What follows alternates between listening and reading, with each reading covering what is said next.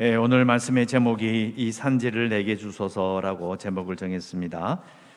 우리가 지금 신앙생활 하면서 이 갈렙의 믿음, 이 산지를 내게 주소서라는 이런 제목으로, 그리고 또 찬양으로 참 많이 불렀던, 저도 지금 이 산지를 내게 주소서라는 찬양을 부르면 저도 이렇게 막 가슴이 뜨거워지는 그런 기억들이 많이 납니다. 물론 지금도 가슴이 뜨거워지고, 이 갈렙의 그 믿음, 그 자세를 본받아야 되겠다는 생각을 자연스럽게 할 정도로 정말 유명한 본문을 우리가 읽었습니다.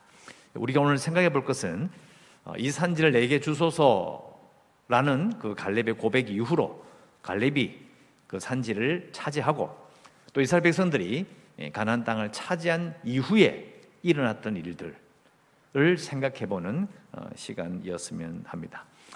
물론 그 이후의 일들은 뭐 사석이라든지 많은 내용이 있지만은 그 부분을 우리에게 적용하기 위해서 제가 한 가지 이야기를 쭉 해드리고 다시 한번 갈렙과 그 당시의 삶들을 한번 돌아보도록 하겠습니다. 제가 사진 보여드리겠습니다. 아주 아름다운 그런 교회가 보입니다. 언뜻 보기에는 꼭 그 성당처럼 보이죠, 그죠? 가톨릭 교회처럼 보이는데 이것은 이제 독일에 있는 루터파 교회입니다. 그래서 옛날에 동독이라고 서독과 나눠져 있을 때에 베를린에서 한 남서쪽으로 좀 있는 그 라이프치히라고 하는 성 니콜라이 교회라고 볼 수 있습니다. 이 교회는 이제 루터파 교회이기 때문에 그 이전에 우리 잘 아는 루터가 여기에서 성령 강림절 설교를 했던 곳으로 정말 유명한 곳이고, 또 우리가 잘 아는 세바스찬 바하가 여기서 성가대 지휘자로 한 2년 정도 근무했다는 기록이 있을 정도로 오랜 역사를 가지고 있는 정말 유명한 교회입니다. 근데 이 교회가 단순하게 교회 역사에만 이게 유명한 교회가 아니고요, 독일 통일, 서독과 동독으로 나눠져 있었던 이데올리기의 그런 분단으로 인하여서 고통의 역사를 겪었던 그때도 이 니콜라이 교회가 큰 역할을 했었습니다. 자, 다음 사진 보여드리겠습니다. 이 흑백 사진인데요, 이게 1989년도에 10월 9일 월효 기도회를 하고 있는 그 장면, 교회 주위에 모였던 인파들을 찍은 사진입니다. 1989년 10월 9일 월요 기도회 사건 이후로 딱 한 달 뒤에 베를린 장벽이 무너져서 그 다음에 1990년도에 초에 독일이 통일이 됩니다. 이 벌써 한 30년 전, 32년 전 사건이지요. 자, 이 성 니콜라이 교회와 연결된 이야기들을 설명해 드리도록 하겠습니다. 화면 안 보여주셔도 되겠습니다. 성 니콜라이 교회가 이 월요 기도회를 시작한 거는요, 통일되기 10년 전, 그러니까 지금부터 40년 전부터 이거 시작이 되었는데요. 이제 그때가 어떤 시절이었냐면 동독과 서독이 전쟁을 준비하는 전비 무기 경쟁이 막 올라갈 때입니다. 이게 분위기가 안 좋은 거죠. 전쟁이 일어날 수도 있다라는 그런 공포가 휩싸였던 바로 그 시절입니다. 그때에 82년부터 성 니콜라이 교회에서 목사가 이제 평화 기도회를 시작했습니다. 다시는 이 땅이 전쟁을 겪어서는 안 된다는 그런 생각을 가지고 월요 기도회를 시작했습니다. 성경에 나오는 칼을 쳐서 쟁기로, 보습으로 칼을 만들었던 그 철을 가지고 땅을 파는 삽으로 바꾸자, 그런 성경의 그런 슬로건을 가지고 기도회를 시작했어요. 시작하고 보니까 이게 자꾸 사람들이 늘어나는 겁니다. 사람들이 계속 늘어나게 되니까 어떤 일이 생겼느냐, 동독 쪽에 있는 교회이기 때문에 사람들이 많이 모이면 당연히 경찰이 따라붙고, 또 혹시나 뭐 체제 전복이나 아니면 공산국가에서 가장 감시를 잘하고 있는, 즉 체제를 반대하는 자들이 모인 게 아니냐, 이렇게 의심을 받아서 감시와 그리고 탄압에 시달렸다고 합니다. 그런데 계속 사람이 늘어나는 거예요. 이 10년쯤 이렇게 지나오다가 1989년쯤 오니까 이게 사람들이 2,000명, 3,000명으로 늘어나는 겁니다. 그러니까 교회 안에도 사람들이 2,000명, 3,000명 들어가 있고 교회 밖에서도 기도를 하는 거예요. 그래서 어쩔 수 없이 이제 가서 집회를 못하게 하겠다 이렇게 신문에까지 내고 경찰을 투입했어요. 근데 경찰 투입했는데 어떻게 투입했냐면 다른 시민들이 그 사이에 못 들어오게, 그 니콜라이 교회에 못 들어오게 경찰들을 사복을 입혀서 700명을 앉혀버린 거예요. 다 앉았었던 겁니다. 근데 문제는 앉혀놓고 나니까 700명이 앉아있는데 그 경찰들이 목사의 설교를 들은 겁니다. 설교의 주제는 산상수훈의 내용이었어요. 듣도 보도 못한 평화의 메시지를 들은 겁니다. 거기서 경찰들이 그 근무해서 그 자리에 앉은 사람들이 감동을 받게 됩니다. 그래서 평화 기도회가 뭔지 뭘 지향하는지를 알게 된 거예요. 근데 이게 숫자가 자꾸 늘어나니까 이제는 교회 바깥의 사람들이 이미 7만 명, 7천 명, 7천, 8천, 9천, 만 명이 넘어가 버리는 거예요. 정확한 숫자는 기록되어 있지 않지만 도저히 감당할 수 없을 정도의 큰 지표로 번지게 됩니다. 이게 니콜라이 교회 말고도 옆에 보면 토마스 교회, 요하네스 교회가 있습니다. 이 세 교회까지. 왜요? 이쪽을 눌러버리니까 다른 쪽으로 터져나와서 교회의 세 개의 교회로 이렇게 퍼져나가서 기도회가 크게 이제 일어나기 시작했습니다. 도저히 경찰도 막을 수 없는, 오히려 경찰도 시민이고 또 그 교인들보다 잘 아는 사이니까 시간이 지나다 보니 같이 예배를 드리고 같이 기도를 하고 앉아있는 그런 웃지 못할 일이 생기게 된 것이죠. 그러고 나서 한 달 뒤에 베를린 장벽이 무너지게 됩니다. 우리나라에서 알려지지 않은 이야기고 실제로 이제 그 인터넷에서 성 니콜라이 교회라고 해서 그 교회를 방문했던 여행자들이 여행 안내를 이렇게 받으면서 가이드가 이 당시에 월요 기도회의 사건을 이야기하면서 그 표정에서 묻어나는 그 자부심, 그 기적이 바로 여기서 시작됐다고 하는 그 안내하는 사람의 마음에서, 그 말투에서 묻어나올 정도로 정말 루터 교회 입장에서는 정말 자랑할 만한 사건으로 볼 수 있습니다. 자, 여기까지. 자, 이건 우리도 그냥 읽으면 야, 교회가 기도의 힘이 이렇게 강하구나. 교회가 정말 아무도 무너뜨릴 수 없다고 생각했던 동독과 서독의 베를린 장벽, 그리고 동독과 서독을 나눠줘야 했던 민족의 아픔을 위해서 기도했을 때에 이것이 무너졌다. 이건 정말 우리가 자랑할 만한 사건인 겁니다. 누가 이게 뭐 별거 아니라고 말할 수 있겠어요? 또 지금도 분단을 겪고 있는 우리는 지금도 서울 쪽에 있는 몇몇 교단은 이 월요 기도를 계속 하고 있는 걸로 알고 있습니다. 이 니콜라이 교회에서 일어났던 그 기도를 본따서 우리도 분단을 극복해보자, 평화를 이 땅에 외쳐보자, 이렇게 해서 기도회를 하고 있습니다. 잘 알려져 있지 않아요. 교단이 다르기도 하겠지만은 아직 때가 아닌가 하는 생각이 듭니다. 근데 제가 또 그 다음에 아까 말씀드린 것처럼 갈렙이 이 산지를 내게 주소서라고 해서 하고 땅을 차지하고 들어갔는데 그 다음을 이야기하겠다고 제가 말씀을 드렸죠. 마찬가지로 이 니콜라이 교회가 10년 동안, 거의 10년 동안 기도를 해서 베를린 장벽이 무너지는 엄청난 기적을 체험했어요. 그리고 동독 경찰의 탄압에도 불구하고 꺾이지 않고 오히려 많은 사람들이 전부 다 거기 모이던 거예요. 기독교인들, 비기독교인, 공산주의자, 체제 전복 인사 모두가 동일하게 다 평화를 연념했기 때문에 그 기적을, 그 얼마나 뜨겁고 자기의 목숨을 내어놓고 기도에 참석했던 사람들에게 놀라운 기적 현장이 있었죠. 그런데 몇 년 지나고 그 교회를 방문한 사람이 있습니다. 이제 독일로 통일하고 이제 시간이 좀 지났어요. 지나고 나서 그때 이 주역들을 만나러 간 겁니다. 인터뷰를 하러 간 거예요. 그 기적의 사람들이 목숨을 걸고 기도를 이끌었던 그 사람들을 만나보며 그 사람들에게 물은 거예요. 어떻게 지내십니까? 그 기적을 체험하고 난 다음에 교회는 어떠하며 교인들은 어떠한 삶을 살고 있습니까? 이제 인터뷰하러 간 그 사람 입장에서는 이 사람들이 그런 기적을 체험했으니까 충만하게 감격스럽게 살고 있지 않을까. 근데 기대와는 다르게 인터뷰를 해보니까 대부분 영적인 무기력과 허탈감을 호소했다라는 기록이 있습니다. 허탈하다는 거예요.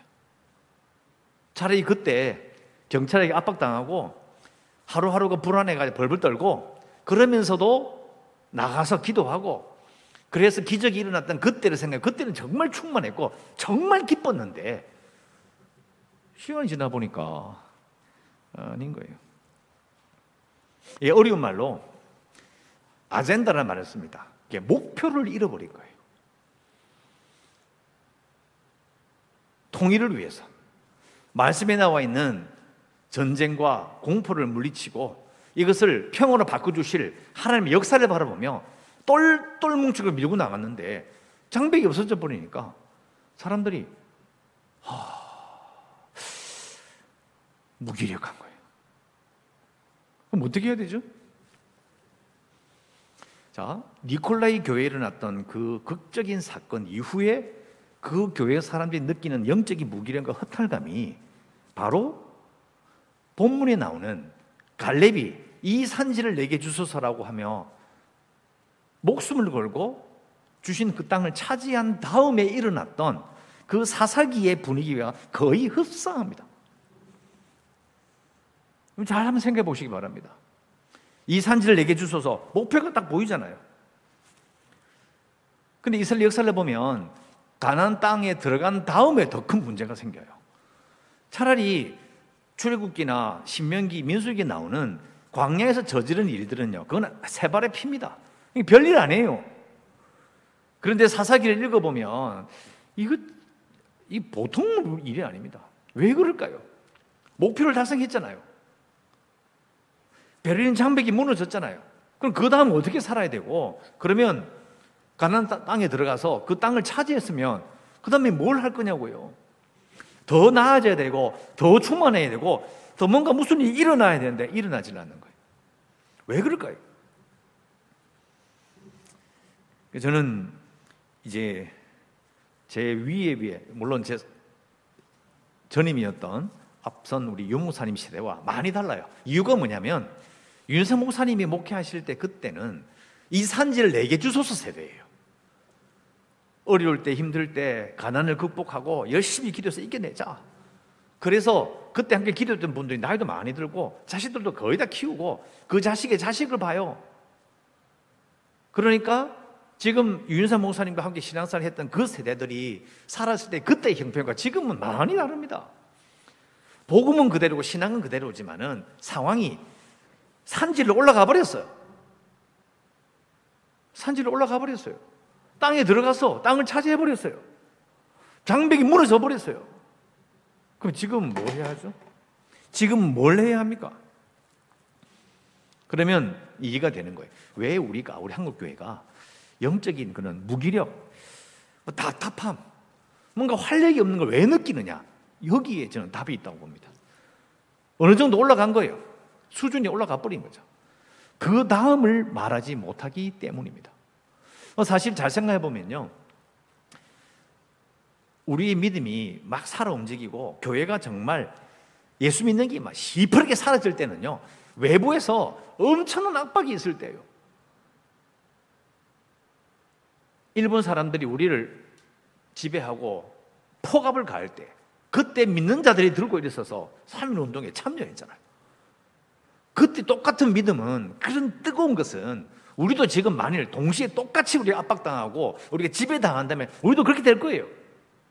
그런데 우리가 독립하고 난 다음에 어떻게 됐죠? 이상하게 신앙은 외부의 적으로 인해서 이렇게 압박을 받으며 이게 막 살아나요. 그런데 그게 없어져 버리면 이상하게 약해지는 거예요. 이유가 뭘까요? 출애굽기를 쭉 한번 생각해봐서 해보니까, 자, 목표가 저기 뭐예요? 방향이죠.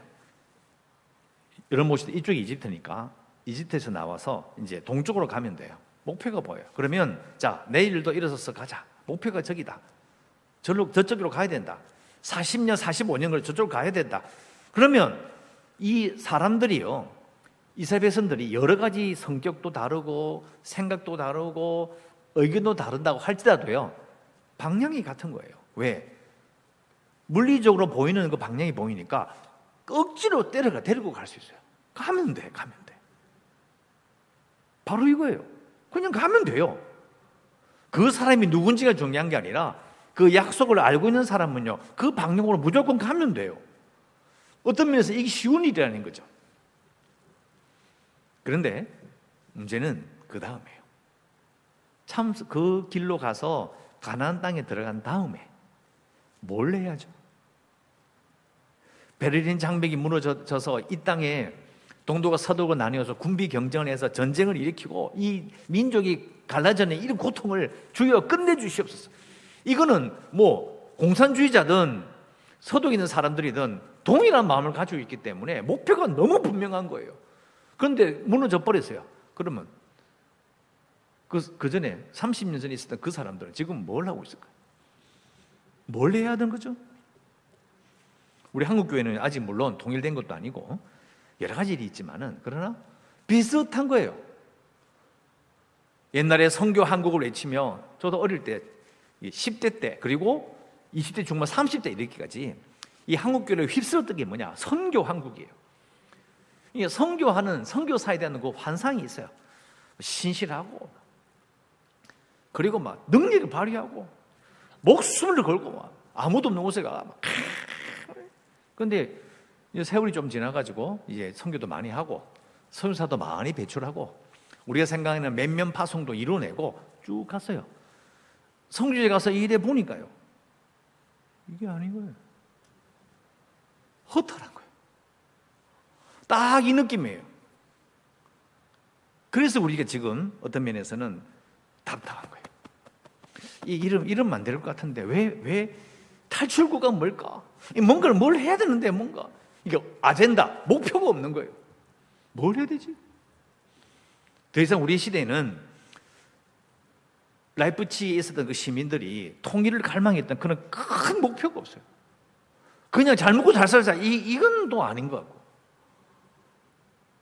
뭘 해야 될까? 여러분, 답은요 출애굽기 19장 6절에 보면 하나님께서 이스라엘 백성들을 끌어내시면서 이렇게 말씀하셨어요. 너희가 제사장 나라가 될 것이다. 그 나라가 되기 위해선 이집트에서 끌어내서 가나안 땅에 들어가서 거기에다가 다시 힘을 실 거라는 거예요. 거기에서 다시 나라가 되게 만들 건데 제사장 나라가 되게 만들 거야. 그러면서 그 다음에 따르는 말이 뭐냐면 거룩한 백성이 되라 이렇게 말씀하셔요. 이게 답이에요. 거룩한 나라가 되기 위해서 저 땅으로 가야 된다. 그 과정을 겪고 난 다음에 해야 될 일은 거룩한 백성이 되는 거예요. 거룩한 사람들이 되는 거예요. 너무나 뻔한데 적혀 있으니까 뻔히 아는 건데 그러나 가만 생각해 보면요, 우리 신앙생활은 가나안 땅으로 가자, 이 산지를 내게 주소서. 그 산지가 자기의 경제적인 어려움이든 집안을 일으키는 것이든 결혼이든 입사든 뭐든 간에 하여튼 산지를 내게 주소서.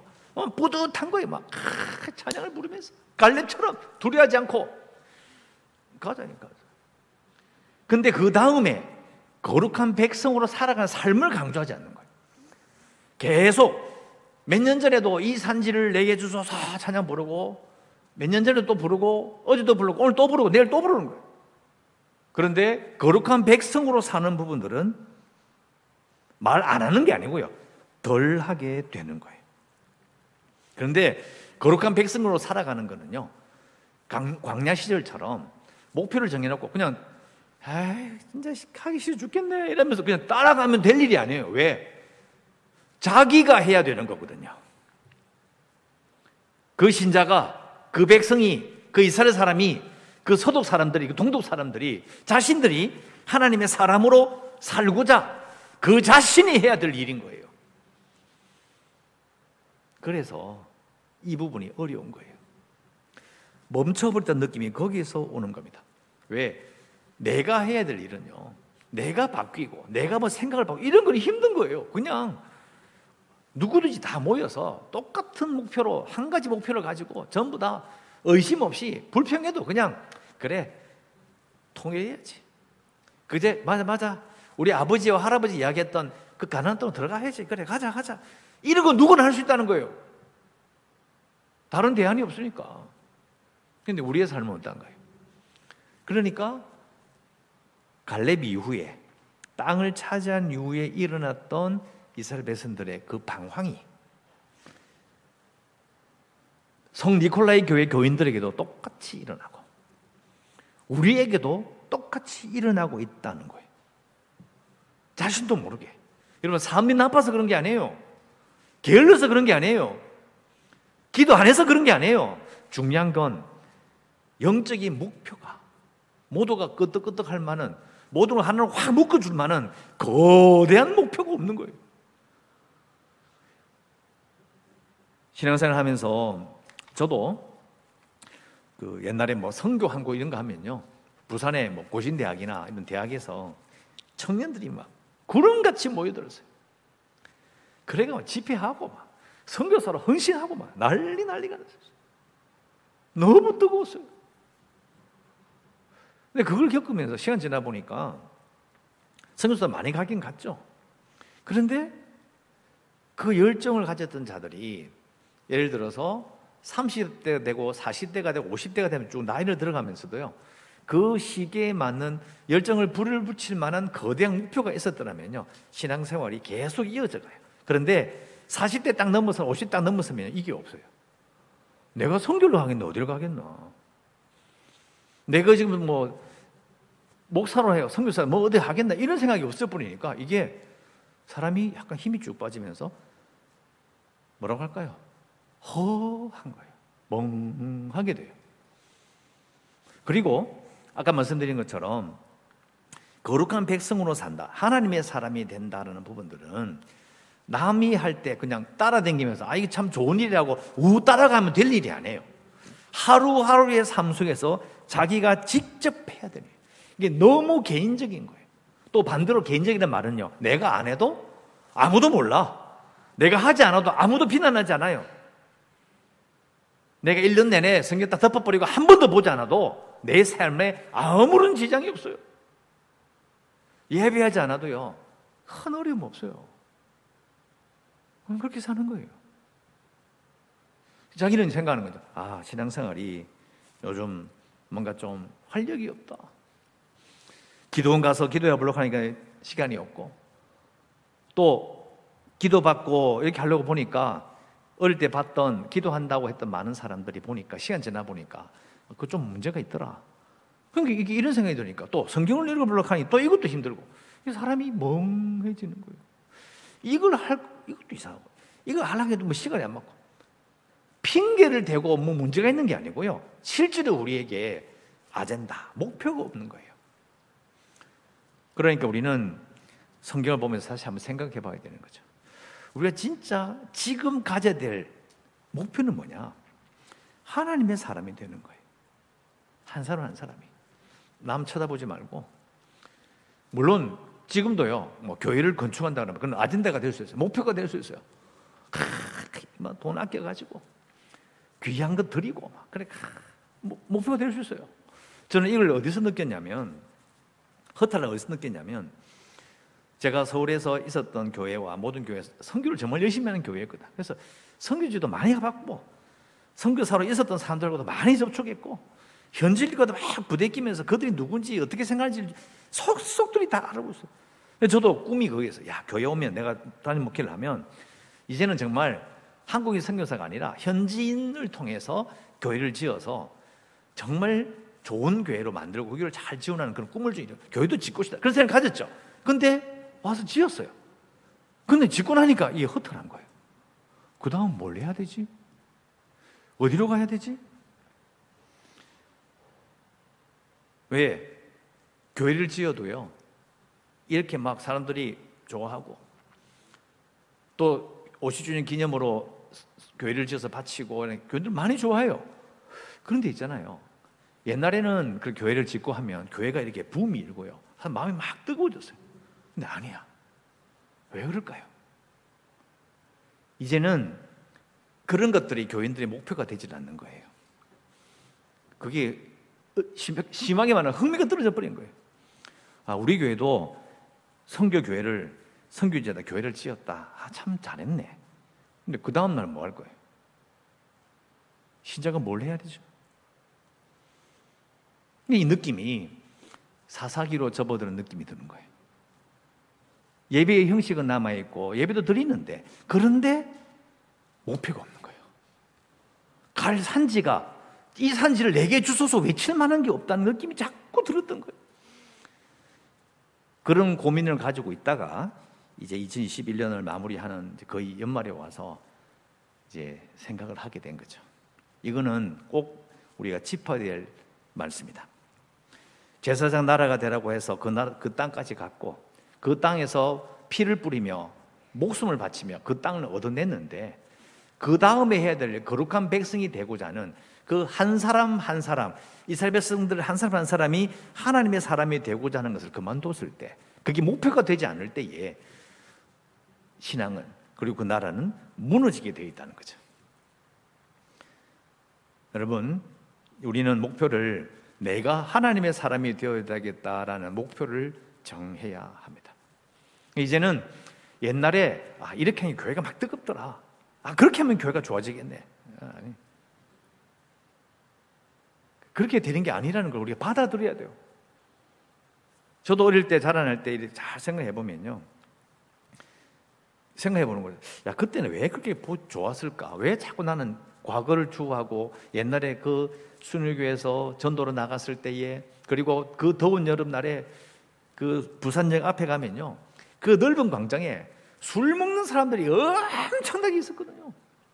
그 사이로 다니면서 전도하고, 아저씨 예수 믿으세요, 술만 떨어지게 이것들이 미쳤나, 계속 전도하고, 그 댕기고 기타 치고 찬양 부르고, 그 사이에서 그때 너무 좋았거든요. 그게 목표였으니까. 그럼 지금도 술 먹는 자리에 가서 그게 외치고 돌아다니면 뜨거워질까?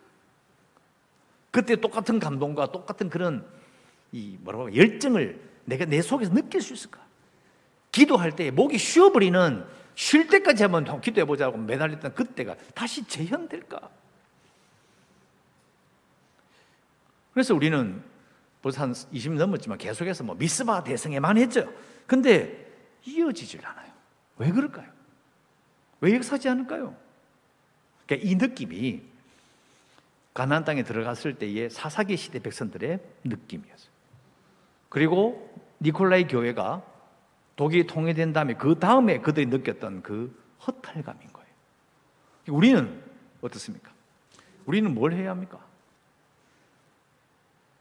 결국은 옛날에 이랬다는 게 중요한 게 아니고요, 산지에 올라간 자, 땅을 차지한 자, 믿음으로 승리해서, 옛날에 어릴 때는 신사 초기에는 핍박을 받았지만 이제는 나도 어익한 가장이고 손주까지 받고 내 신앙을 아무도 간섭할 수 없는 그 위치에 섰다면, 이제는 우리가 뭘 해야 되느냐?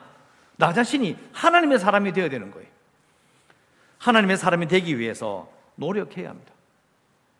하나님의 사람이 되고 하는 거죠.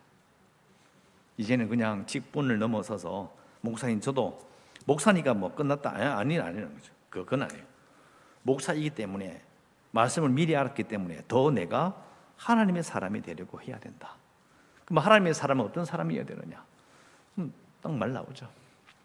이 하나님의 사람이 되어야 되는 이 주제가 이제 2022년도에 소망을 품고 인내하라는 주제로 넘어가게 됩니다. 그게 바로 이제 초대교회 성도들이 보여줬던, 세상에서 꺾을 수 없던 그 믿음과 그 신앙의 놀라운 모습이 바로 하나님의 사람만이 보여줄 수 있는 모습이거든요. 그래서 봉사하면 됩니다, 그 이야기를 하고 있는 게 아니고요, 시대는 다르지만, 섬기는 건 다르지만 목표가 하나님의 사람이 되고자 해야 된다는 거예요. 그 외에는, 하나님의 삶이 되고자 하는 것 외에 그걸 싸고 있는 여러 가지 것들은 시대마다 다 바뀔 수 있어요. 그러나 우리가 동일하게 품어야 되는 게 뭐냐? 이제는 내가 하나님의 사람이 되자. 세상적으로 좋은 아버지가 되자. 참으로 좋은 인간이 되자. 또 어디에는 꼭 필요한 삶이 되자. 여러 가지 이유를 댈 수 있는데 다 괜찮아요. 다 괜찮은데 그것도 못하는 사람 수두룩하니까. 그러나 우리는 마지막 순간까지 하나님의 사람, 하나님이 택한 자. 또 어떤 사람 책에 이런 제목이 있어요. 하늘의 사람, 이런 책이 있어요. 우리가 그런 사람이 되어야 된다는 거죠. 그것이 각자의, 즉 이 산지로 끌어오신 하나님의 뜻이 바로 하나님의 백성이 되는 거예요. 거룩한 백성이 되는 것처럼 또 니콜라이 교회에서 일어났던 하나님의 그 역사를 통해서 그 민족을 하나로 만들어버리고 전쟁의 소문을 그치게 했다면 그 다음에 그 땅에 믿는 자들이 뭘 해야 되느냐? 하나님의 백성이 되는 거죠. 우리도 마찬가지라는 거예요. 제가 여러 번 반복해서 말해요. 이거 기억하십시오. 이거는 프로그램으로 만들 수 있는 게 아니에요. 말씀을 통해서 모든 신자들이 이제는 내가 거룩한 백성, 하나님의 사람이 되어야 되겠구나라고 목표를 정하는 데서 출발해야 돼요. 그래서 이제는 그러기 위해서 필요한 거 다 또 꺼내봐야 되고 또 하루하루 빠짐없이 계속 정진하는 그런 것이 되는 거죠. 제가 목회를 시작하면서 또 사역을 시작하면서 정말 벌써 30년 가까이 되는데 느꼈던 그런 부조리, 그러니까 앞뒤가 안 맞고 뭔가 부족하고 뭔가 잘 이상하다, 이게 아닌 것 같은데라는 느낌을 이제 정리하게 돼요. 이제 분명하게 말할 수 있겠다. 성 니콜라이 교회의 그 인터뷰 내용을 읽어보면서 우리가 어디 있는지를 다시 한번 돌아보고 나 자신은 어딘지 한번 돌아보고 앞으로 내가 신앙생활을 어떻게 할 것인지를 돌아볼 때에 하나님 다 필요 없습니다. 내가 하나님의 사람이 되겠습니다. 이렇게 우리는 결단해야 합니다. 이것을 통해서 우리가 살아갈 때에 세상은 하나님의 사람이 되고자 결단하는 자는 꺾을 수가 없습니다. 왜요? 다른 사람이 아니고 하나님의 사람이기 때문에 그건 세상이 꺾을 수가 없어요. 그렇게 결단하고 나아가는 자는요, 하나님께서 분명히 함께 하실 겁니다. 그래서 이 어려운 시절 오미크론 또 기도하셨고 또 저도 다 뉴스 다 듣고 있지만은 이 어떻게 할 방법이 없어요. 이렇게 하면 되겠지. 견적이 안 나옵니다. 정말 막막한 가운데 있지만 그러나 우리는 어떤 형편에서도 우리가 할 수 있는 게 뭐냐? 내가 하나님의 사람이 되겠다는 겁니다. 여러분, 우리 함께 하나님의 사람이 되고자 결단하여 2021년을 마무리하고 2022년에 다시 한번 새 출발을 하시는 모든 성도들 되시기를 주의 이름으로 축원합니다.